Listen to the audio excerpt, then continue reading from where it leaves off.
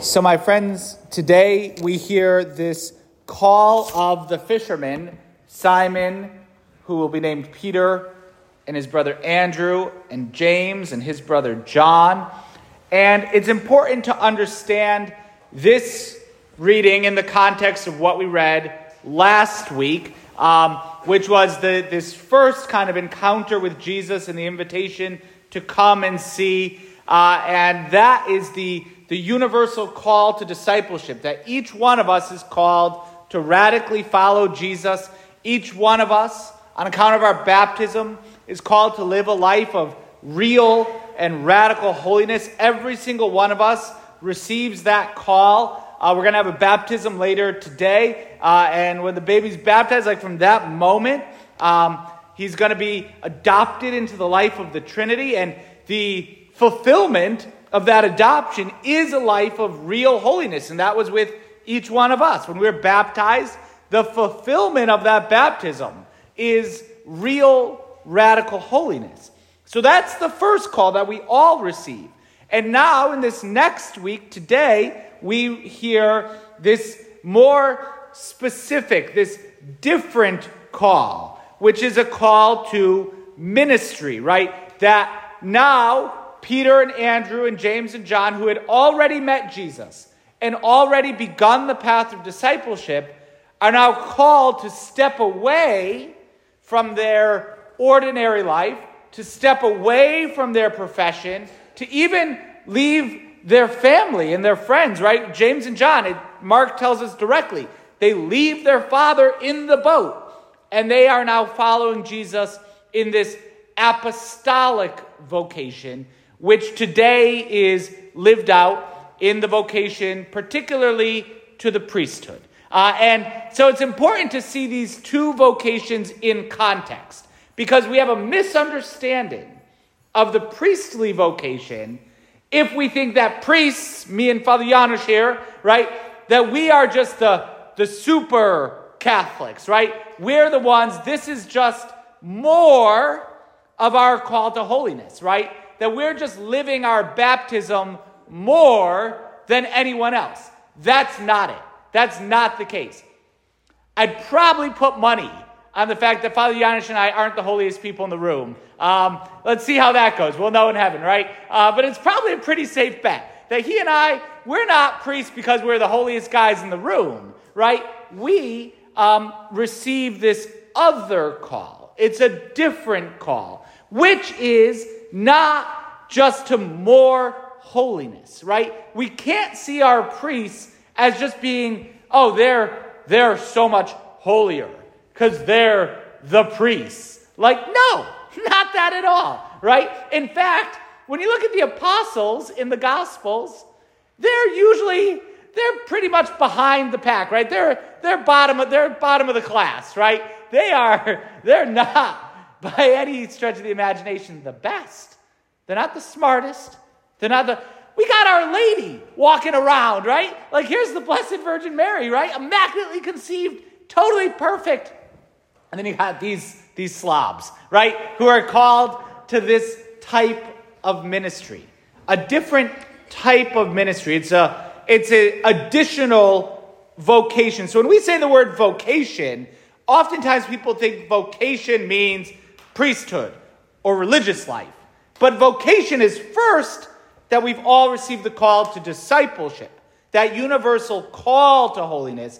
And then from that, there are some who are called to live their Christian vocation in a particular way, right? Who are called to be these fishers of men. We're going to get back to that in a second. Jesus says the words that he uses in the gospel, come after me and I will make you fishers of men, which also means that this is not just Jesus kind of giving a blessing to their natural talents, that he is going to make them something, right? He is literally, it's they, as unworthy as they are, it's Jesus who is making them to be fishers of men, and he is going to make them apostles. It's an action of the Lord. It has nothing to do with worthiness. There was a bishop I think he was in St. Louis. It was one of the archbishops of St. Louis that was talking to a guy who was discerning priesthood. And the guy's like, yeah, I just don't know if I'm worthy enough. And the bishop's like, oh, stop you right there. You're not, right? You're not worthy enough, right? And the dignity of the priestly office, like no one's worthy enough for that. No one earns it, right? It's not like you earned it somehow. It's Jesus's call in the midst of unworthiness, in the midst of brokenness at times, right? In the midst of whatever situation, it's the call of Jesus who's going to call, and I will make you to be fishers of men. It's going to be the action of God. Now, to be that, right? To be made fishers of men, right? What is the office?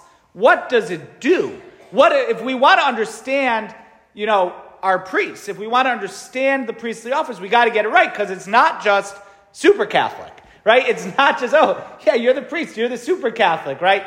Or you're the priest, you're the administrator. Or you're the priest, you're the delegate of the community that kind of gets up to speak, a more Protestant understanding. That's not what it is at all.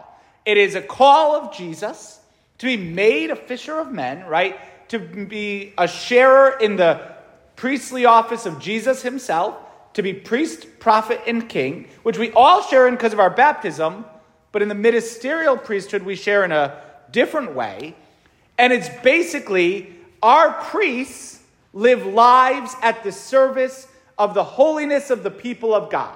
So what's the purpose? The actual purpose of my life and my vocation, and the same with Father Janusz, and same with Father G, same with Monsignor Matera, right? The purpose of our life is your holiness, right? It is your holiness. That's the purpose. Not to be the boss, not to be the best. My life is at the service of your holiness.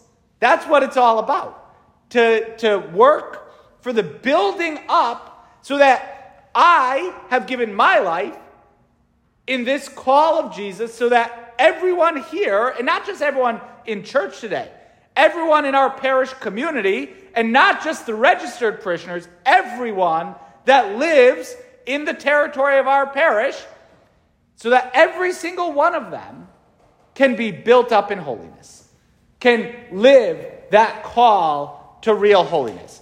It's a life in service of the building up of the holiness of the people of God.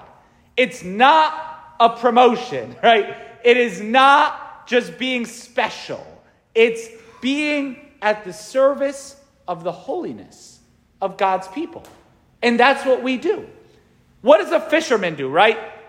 When you catch fish, they're brought out of the darkness and the slime and the cold of the water. As cold as it is outside, it's probably colder underwater, right?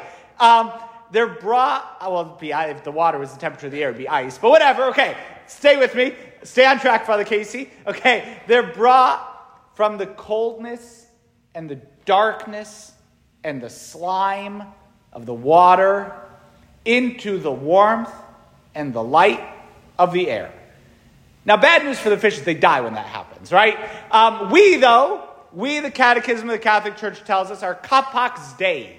We are capable of God. We don't die when we're brought out of the darkness and the cold and the slime of sin and brought into the light and the warmth of the family of the children of God, into the family home of Almighty God.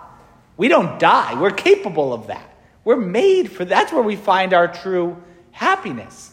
And so, to be fishers of men is to be dedicated to bringing God's own children.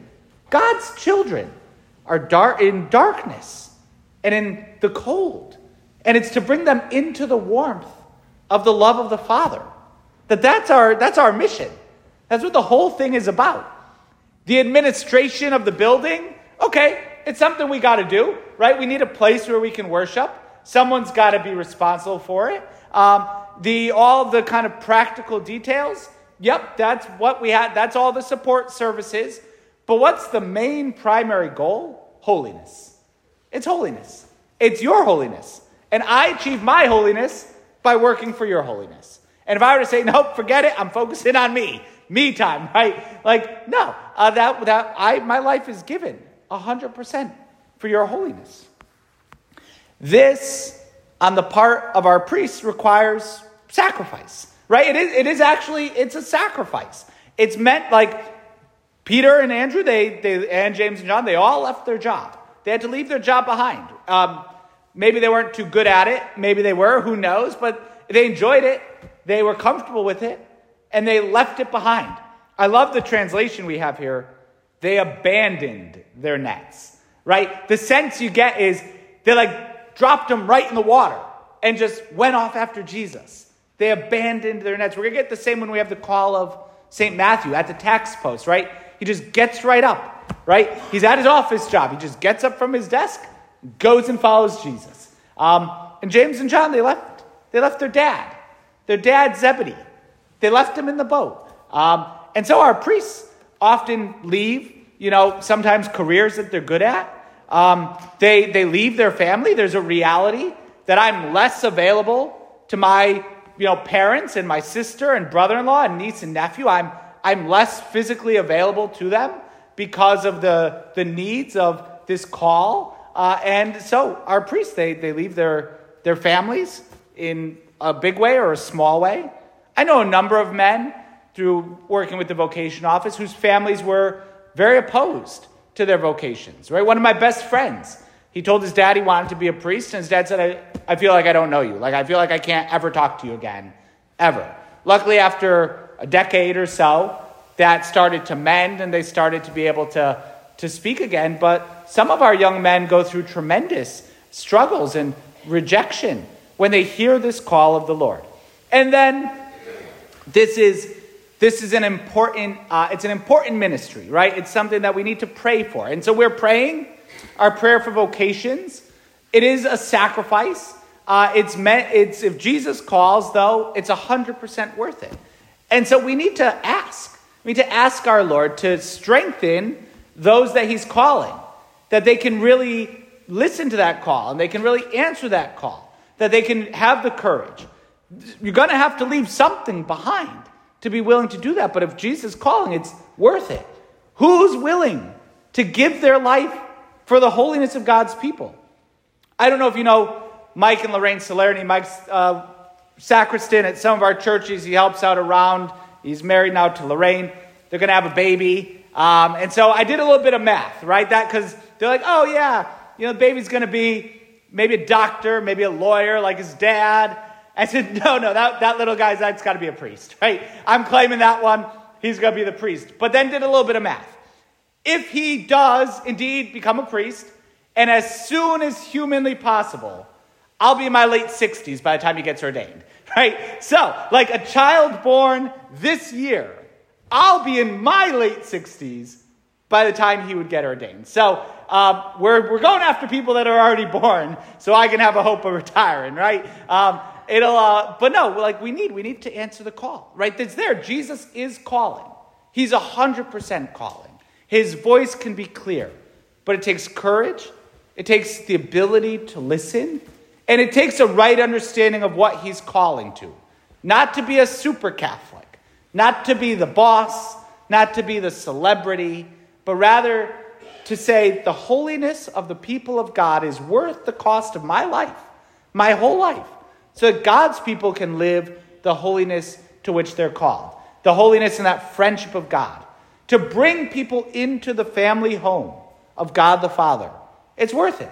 It's worth all the price of the world. It's definitely worth the cost of my life. And so this is what the priesthood is. We should pray for our priests, right? We should help them along the way. We should see what they're trying to do, and we should be encouraging of that. And then we should pray that we need more people, right? We need more young men to answer this call to the priesthood, to be the fishers of men, to be the ones that will work for our holiness, so that each of us can live the holiness that God calls us to in the home of the family of the children of God.